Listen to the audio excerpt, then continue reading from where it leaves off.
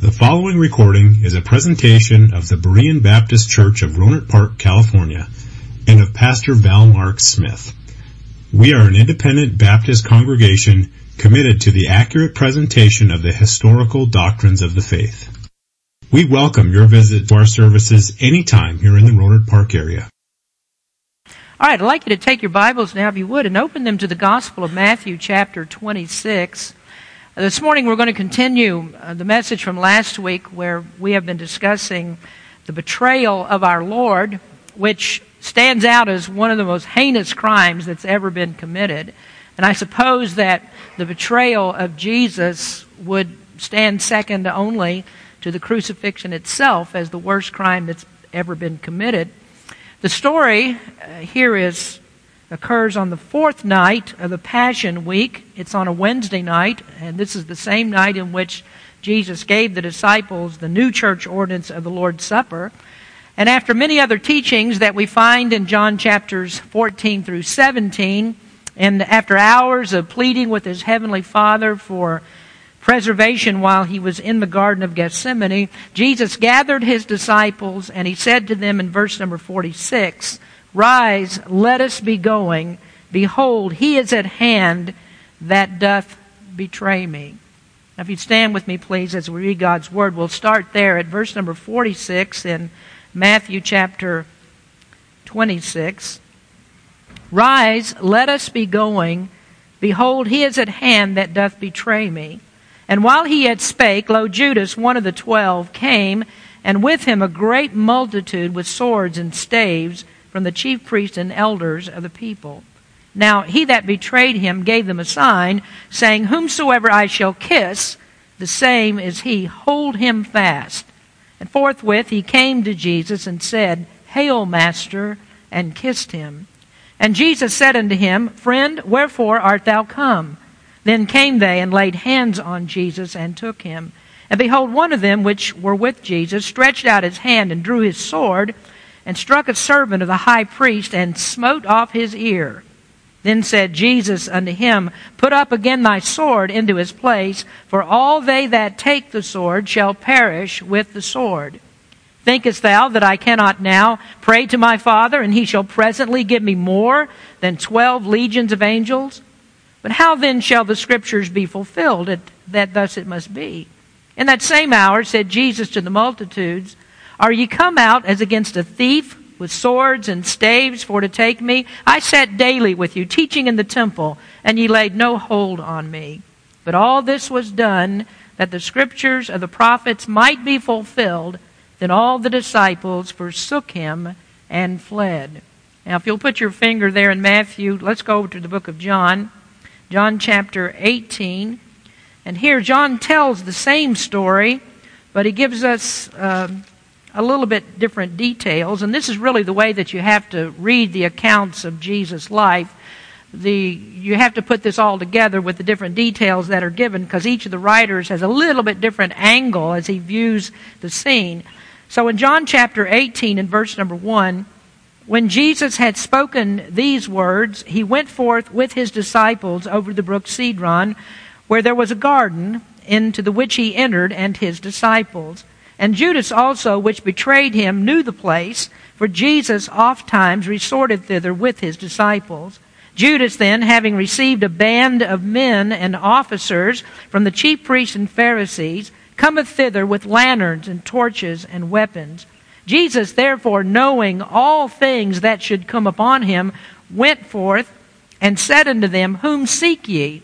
They answered him, Jesus of Nazareth. Jesus saith unto them, I am he. And Judas also, which betrayed him, stood with them. As soon then as he had said unto them, I am he, they went backward and fell to the ground. Then asked he them again, Whom seek ye? And they said, Jesus of Nazareth. Jesus answered, I have told you that I am he. If therefore ye seek me, let these go their way, that the saying might be fulfilled which he spake, Of them which thou gavest me, I have lost none. Then Simon Peter, having a sword, drew it, and smote the high priest's servant, and cut off his right ear. The servant's name was Malchus. Then said Jesus unto Peter, Put up thy sword into the sheath. The cup which my Father hath given me, shall I not drink it?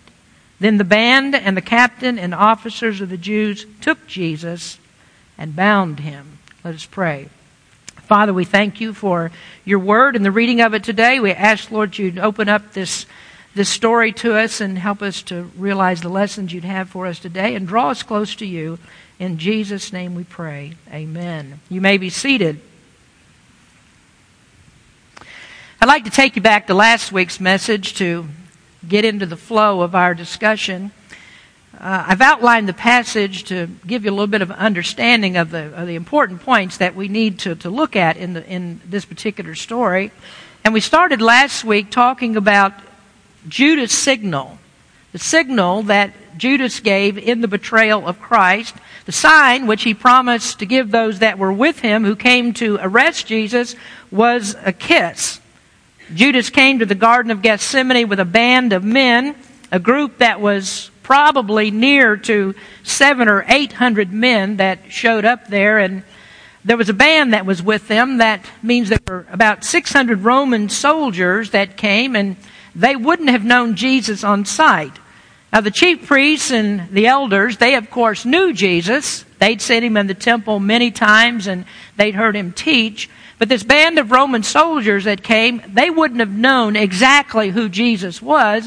And so they needed a sign to tell them, to let them know they were actually arresting the right man. Now Judas had made a very good guess about where Jesus would be.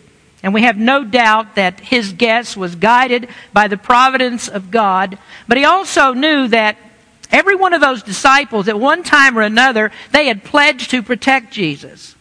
We know that they wouldn't, but they'd all pledged. They said, we'll give you our lives for you if necessary. And Judas knew that they had said that. And so to be sure that one of them didn't step forward, Judas said, I'm going to kiss the one who's actually Jesus, and you'll know that he's the one.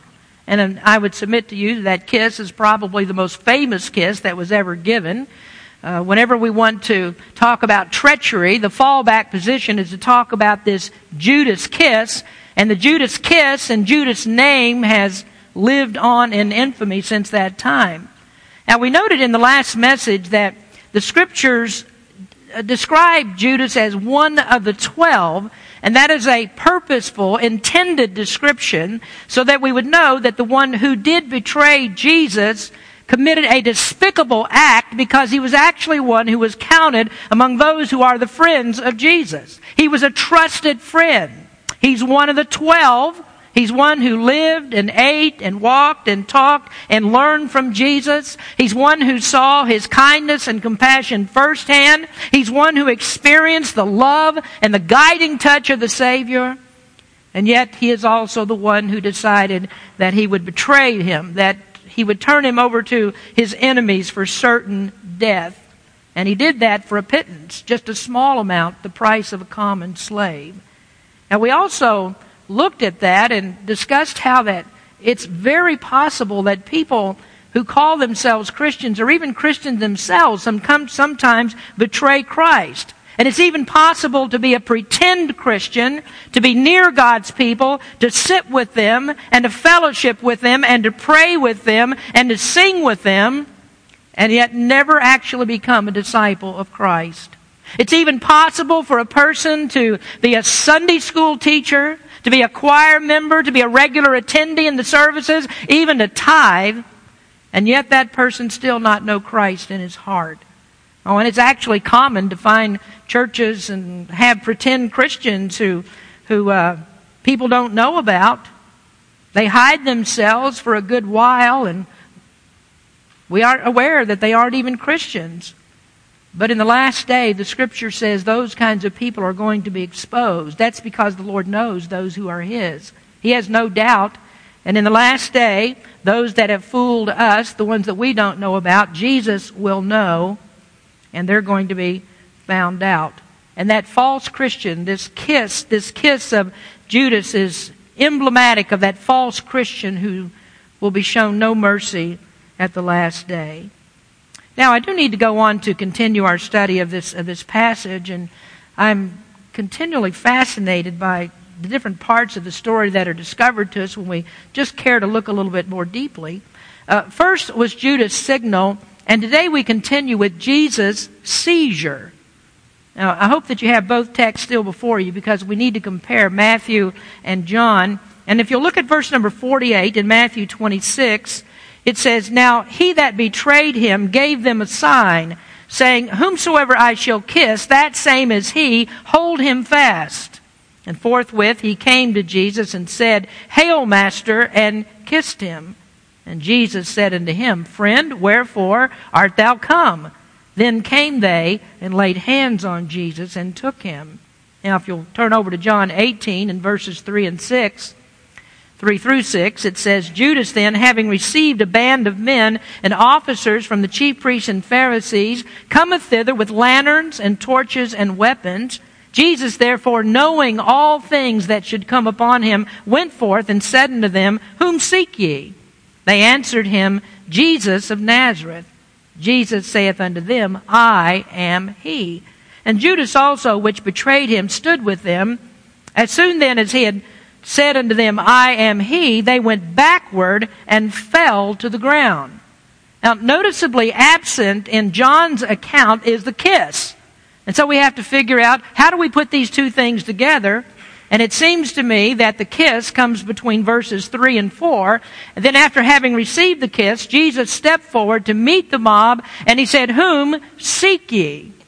Now before that, when Judas approached Jesus, Jesus said to him, Friend, wherefore art thou come? And he said, Friend. And we noticed in the message last week that the word that he used there is not a word that Jesus commonly used when he talked about disciples being his friend, but rather this is a word that doesn't mean that. He's not a friend at all. And Jesus knew that he wasn't a friend, and Jesus knew the reason that he had come.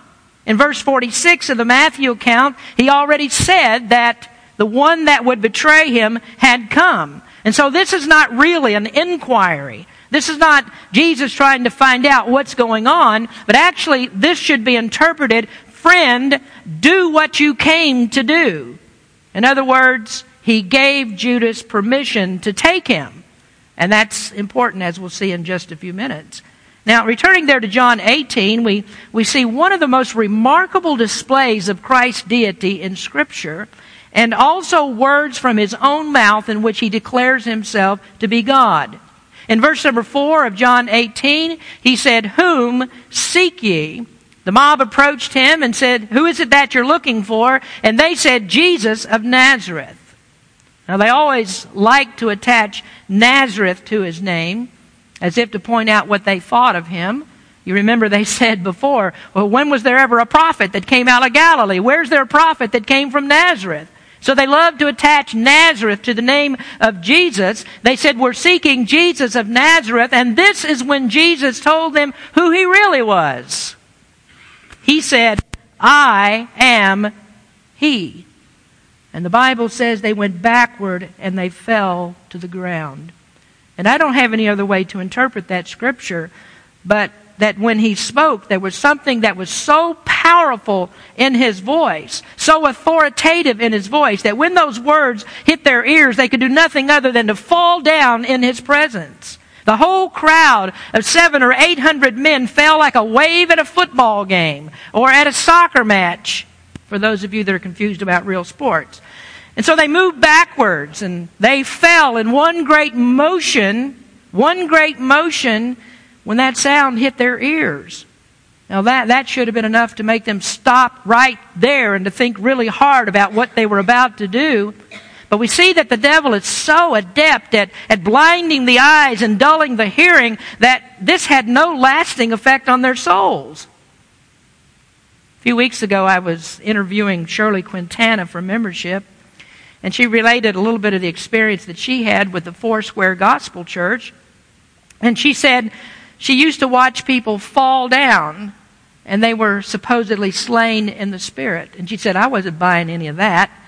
And then she said something to me interesting. She said the only time that anybody fell backwards in the Scriptures was in John chapter 18.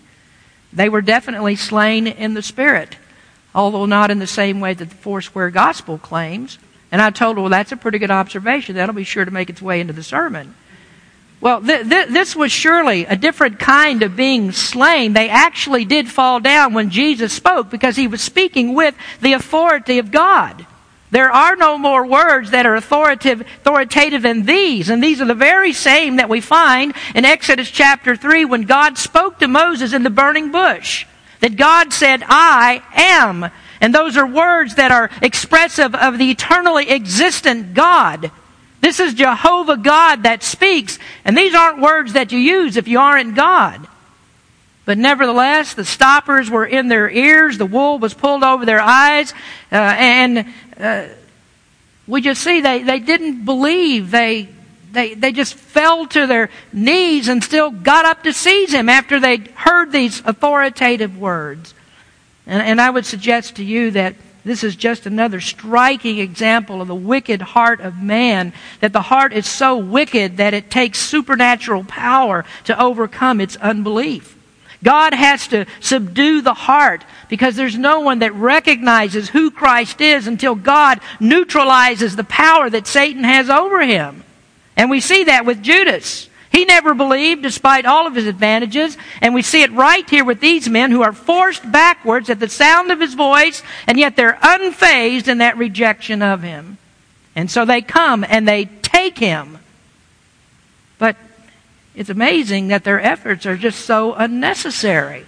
I want you to notice, thirdly, Jesus surrendered. And I would suggest that a mob that was 100 times this size, armed with modern weapons of warfare like tanks and bazookas and ICBMs, they could not have taken Jesus if he didn't want to be taken. Well, Jesus was not going to resist them, though. As William Hendrickson put it this way, he said they came with torches and lanterns to seek out the light of the world. They came with swords and clubs to subdue the Prince of Peace. And who can resist the irony in those statements? I mean, who needs a torch to find light?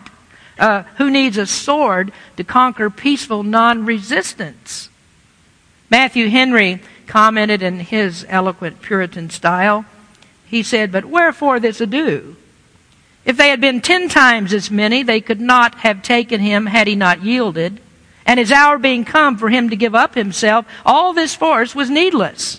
When a butcher goes into the field to take out a lamb for the slaughter, does he raise the militia and come armed? No, he needs not. Yet is there all this force used to seize the Lamb of God." And indeed, Isaiah said that he was the lamb that was led to the slaughter. I haven't seen too many ferocious lambs, have you? Anybody see a ferocious lamb? I was thinking about that, and I remember several years ago, many years ago actually, that Jimmy Carter was attacked by a killer rabbit. Does anybody remember that? If you're too young for that, you might want to look it up. But, I remember when I was a child, about 7 or 8 years old, my school class went to the University of Kentucky Agricultural Station, and we went into the barn where they were shearing sheep, and they were giving a demonstration of that. And I watched as sheep after sheep, they sheared them, and those sheep never moved, never made a sound. Now, the truth is, a sheep doesn't really like to be sheared. I read a little bit about this one time. You see sheep that have just been sheared, and they're standing out in a field somewhere, and they actually say that a sheep feels embarrassed when they cut all his wool off. That'll give you a little hint, people, about taking all your clothes off. You ought to be embarrassed about that. But the sheep, you cut off all of his wool, and he's embarrassed by that. He doesn't like to be sheared, but he'll stand there and he'll take that because he's docile. He won't put up a fight. And that's the way that Jesus went. He would not put up a fight. And if there had been a fight, nobody could win against him. Now, he was not going to resist because this is God's plan for him to go to the cross. Now, Jesus is going to fight. Someday he will fight, but not now. Someday he'll come as the lion and not the lamb, and he'll fight and he'll conquer. But for now, he must surrender. He has to give his back to the smiters. He has to give his hands and his feet to those that nailed him to the cross. He must do that, and he must give permission for them to take him. And so he said to Judas, "Do what you came to do." And as usual, this group of disciples had very little understanding about what was actually taking place. They weren't content to give up without a fight. And so now enters this puny defense that's put up by none other than the king of impetuousness, and that's Peter. Now, fourthly is Peter's sword. Now, the intrigue is building here as we come to this next part. And we notice what Matthew says, and then we go to John's comments. In Matthew 26:51, and behold, one of them which were with Jesus stretched out his hand and drew his sword and struck a servant of the high priest and smote off his ear. Now, you see there, Matthew says, behold, one of them drew his sword. There's no name there. Mark gives us no name. Luke gives us no name. But we go to John, and John blurts it out.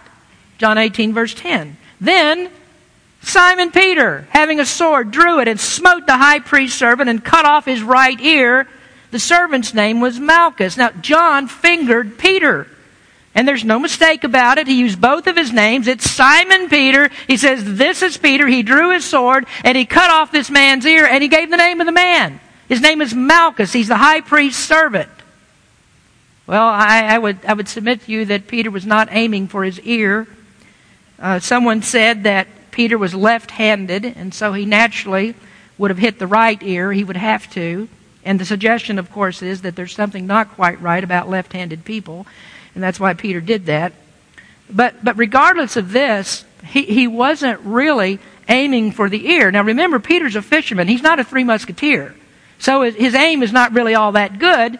And his intent, I think, was to come down squarely in the middle of that man's head and split it in two. Now there's some who say that the high priest was wearing a helmet, and the helmet would have a seam right in the middle at the top, and so Peter was aiming for the weak spot in the middle of that helmet, and so when he brought down his sword, he hit a glancing blow. It slid down the side of the helmet and caught the ear and cut it off. So Peter cut off the man's ear, and I would propose to you that that is a very serious crime. A crime has been committed, and that provides for us a clue why Matthew, Mark, and Luke did not name Peter. Their gospel accounts were written while Peter was still alive. And John wrote after Peter was dead. And if his name had been included in the earlier accounts, then there would be people that would know that this was Peter, and they'd have cause to go after him. He committed a crime. But John didn't have to worry about those kinds of repercussions. He wrote years later, Peter was already dead, and you can't prosecute a dead man. At least we think you can't prosecute a dead man. Now, you may remember the story of how the Roman Catholics dug up the bones of John Wycliffe in the 14th century, and they took his bones and they had a trial over them, and they burned them and threw them in the river because he printed Bibles. So maybe you can prosecute the dead. I don't know. We have to watch for that. But this is interesting, I think, because you have all these little nuances in the Scriptures that it helps you to understand, why did the Gospel writers write in a different way? Why does Matthew, Mark, and Luke, why don't they mention that it's Peter and John does? And there's our answer for us. Now, we need to take a little bit of a closer look at Peter's action, because this is not at all what Jesus wanted. Now, in Luke, we actually discovered that the disciples asked about this. They said, should we use our swords? In Luke 22:49, when they which were about him, that is disciples, when they saw what would follow, they said unto him, Lord, shall we smite with the sword? And Peter never waited to hear the answer to that question. And so, being the impetuous fellow that he was, he charged in and he cut off this guy's ear. You ever think sometimes that we're a little bit too hard on Peter? We call him a coward. We know what's going to happen a little bit later. A little maid comes to him and asks him if he'd been with Jesus. And Peter said, no, I don't even know the man. And we brand him a coward.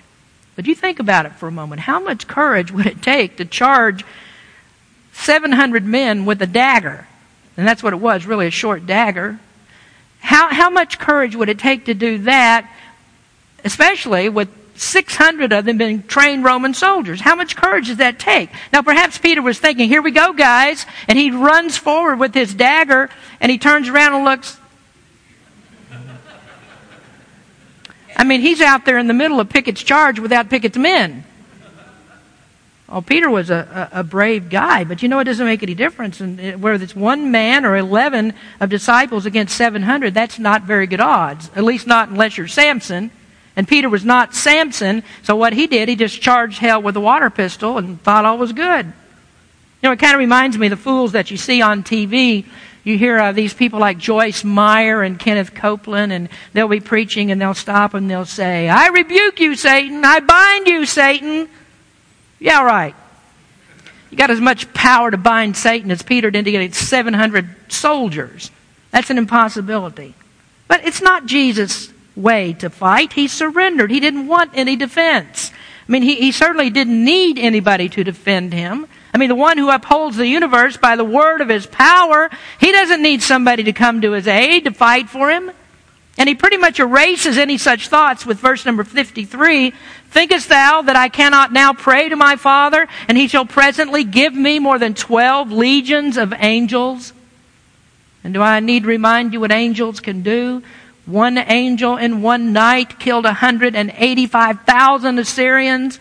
And Jesus is speaking here of 12 legions of angels. That's 72,000 or more angels. And what Jesus did was just use gross hyperbole to say, "I don't need your help. I don't need anybody's help." And I think there's actually intentional comfort in those words. Remember, Paul wrote later, "If God is for us, who can be against us?" All we need is Jesus. Now, I do have to comment on this because I'm prone to do so every time I see an uncommon witness of God's sovereign power. How strange is it that we have a brand of theology that teaches that God is powerless against man's will? That God stands back with his hands tied behind his back. He can't conquer man's will unless man gives him permission. Isn't that strange that people want to stand in the place of God? Can't you see that it's Jesus that grants permission? People don't do anything without his permission. And here we think that God has to have our permission. Somebody needs a little bit more study on this thing. So Jesus told Peter, says, "Put up your sword." And he said, "Those that take the sword are going to perish with the sword." And I have to tell you, that's the source of endless debate about pacifism. What did Jesus mean when he said, "Those that take the sword will perish with the sword"? Well, the answer is not really all that difficult when you consider what's just been said. Peter committed an unlawful act. Matthew, Mark, and Luke don't reveal Peter's identity because of that. And so this verse has nothing at all to do with pacifism. It has to do with the right of government to punish evildoers.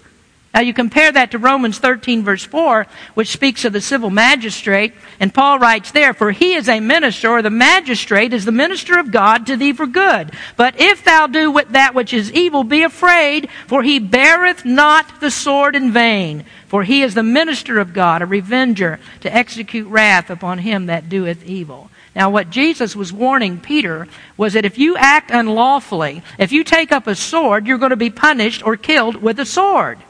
And it's not talking about pacifism, and you can understand that very well as you look at what Jesus would do himself. He never taught that there would be peace without conflict.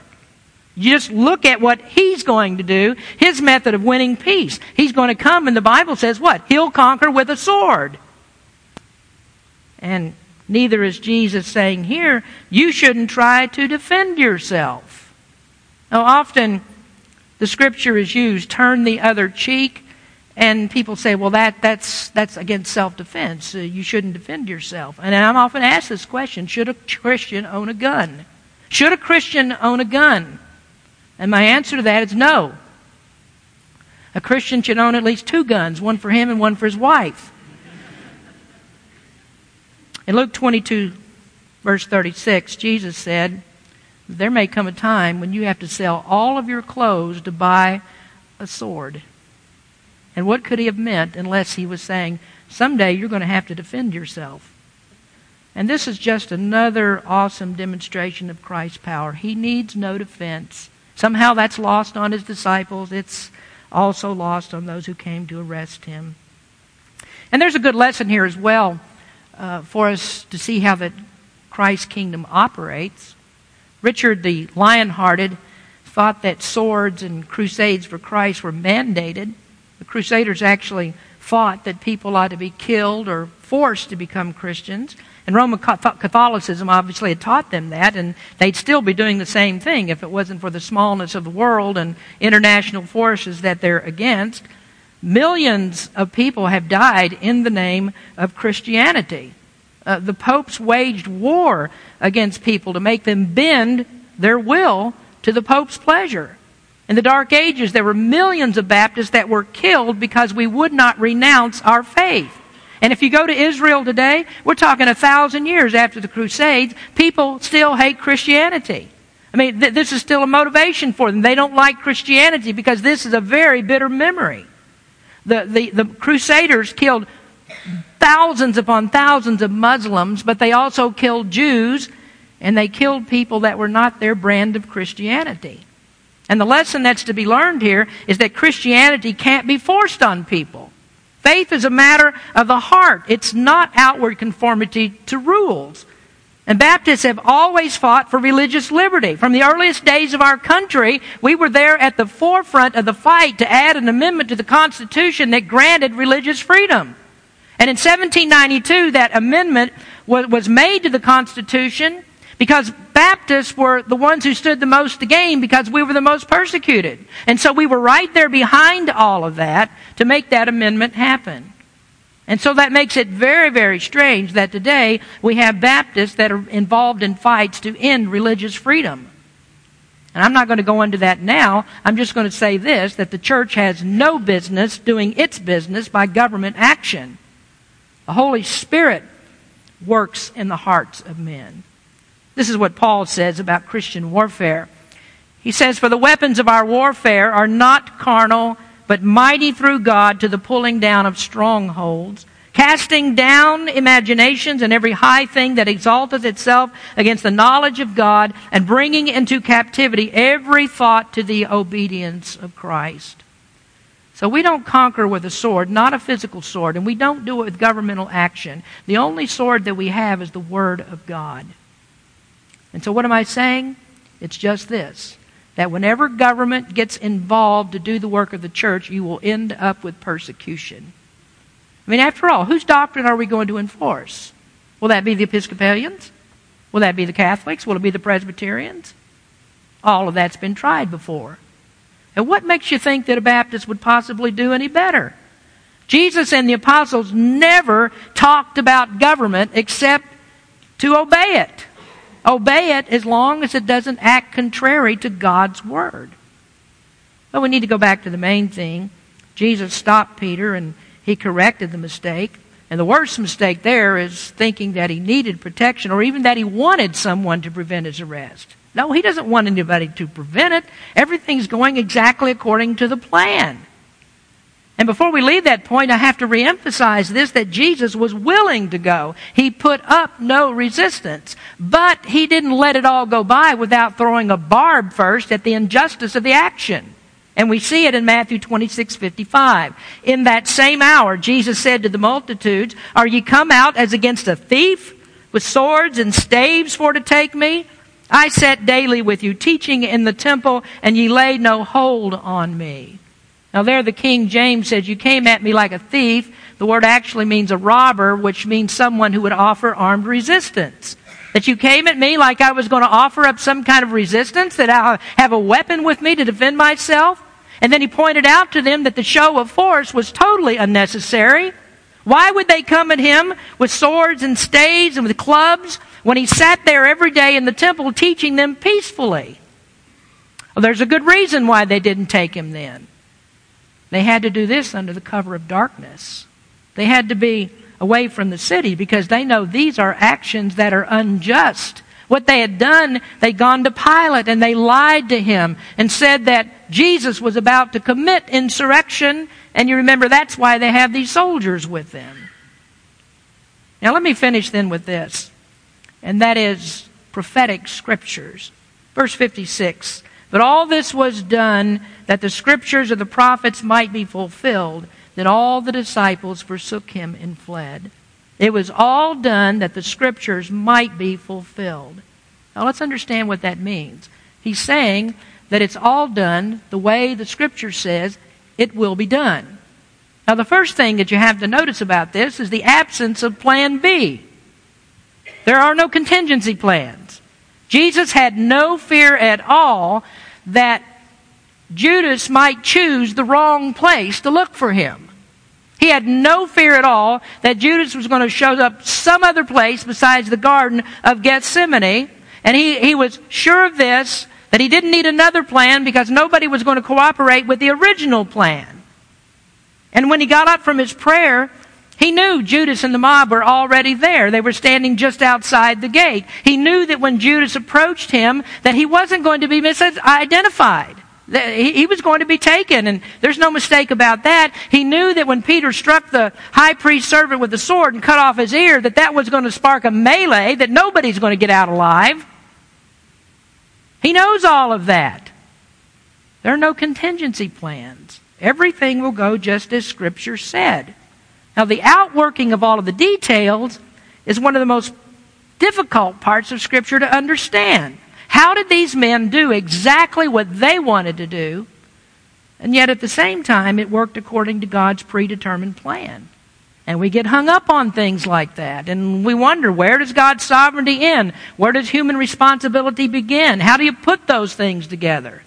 And so there's an objection that's made on one end that God's sovereignty makes everybody a robot. And then on the other end, you go to the opposite extreme and people say we can't trump God's sovereign purpose. And we would maintain that neither of those positions is true. We argue, according to our historic Baptist confessions of faith that are based on Scripture, that God ordains all that comes to pass, but He does it in such a way that He does no violence to the will of His creatures. And that's proved in this story. Jesus said Scripture must be fulfilled. Everything has to go according to the sovereign plan, but we don't see anything at all here about God twisting somebody's arm to make it happen. Everybody does what they want to do. And it's so remarkable that despite all of the miraculous displays of Jesus' power, the omniscience of the timing of the event, that people falling backwards at the sound of His voice, of Jesus healing a man, putting his ear back on after it's been cut off, it's amazing that after all of that, none of these people do differently. None of them do differently. God is definitely not trying to override their will. And you know, when we apply that same concept to salvation, our confession of faith says that God secures voluntary obedience to the gospel. Nobody comes kicking and screaming. God's grace is effectual. It works with a new nature that's been implanted in regeneration, and that new nature that's been enlightened by the gospel of Christ in the regenerate causes him to act with a willing heart. He comes to Christ because he wants to. There's no violence done to the will. So no one ever needs to complain that man is a robot because God is sovereign. God never violates the will. Some He never regenerates. Some of them never come to faith. Judas didn't, neither did the men that were with him. They didn't come to faith in Christ. Judas didn't come after seeing all the miracles, and neither did these men. But there are 11 apostles who are regenerated, and they do come to Christ. They might forsake Him at first, but they realize that Jesus is worth giving all your heart, your soul, your mind, and even your physical life to if necessary. Now, as we look at that today, my prayer for you is that God will open your eyes to the gospel. And when that happens, you'll know it. And there won't be a sense of you doing something different from what you really want to do. No, when you come to Christ, you'll come because you want to. The Bible says, whosoever shall call upon the name of the Lord will be saved. And I can promise you this, that when you call, you'll call because you have a heart that's been opened by the Holy Spirit through the gospel of Jesus Christ. So we return to this text. And we see Judas doing what God said 1,000 years before would be done. And you look at this and follow it through and see the workings of God with this. We go to Acts chapter 1, and there we find the disciples meeting to choose a replacement for Judas. And the Apostle Peter used as his authority to do that what was written in Psalms. He went back to the Scriptures and said, this is why we do that. Judas by transgression fell. It's written in Psalms.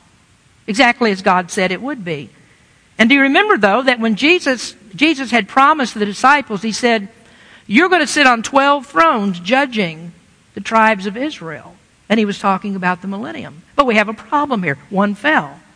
Well, Judas was never intended to sit on a throne. And that's why we see Acts chapter 1, and they're choosing another apostle to replace Judas. Because God's plans don't fail. Jesus knew all of this was going to happen. Now, to sum it all up, we come to this and say all of this is done for this reason. Christ loves sinners.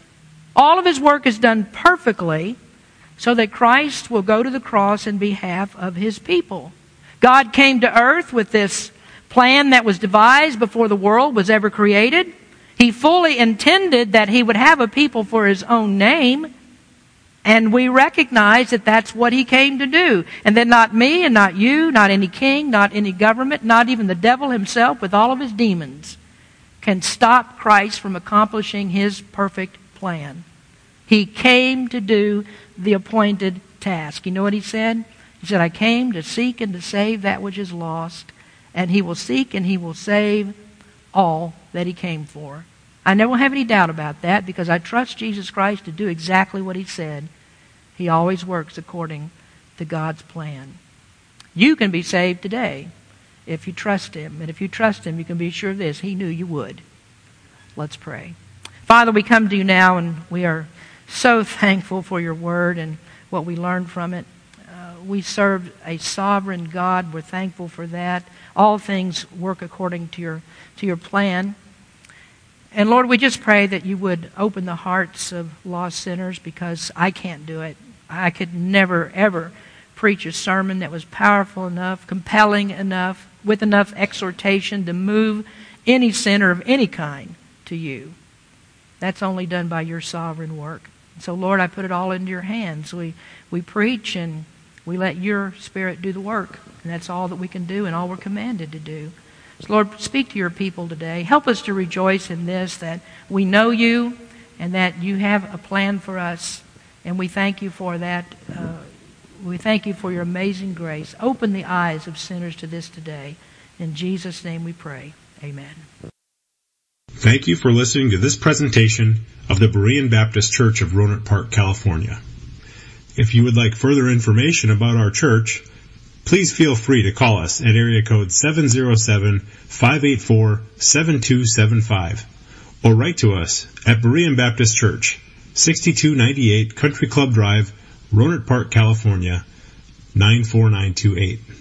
Additionally, you may visit us on the World Wide Web at www.bbaptist.org.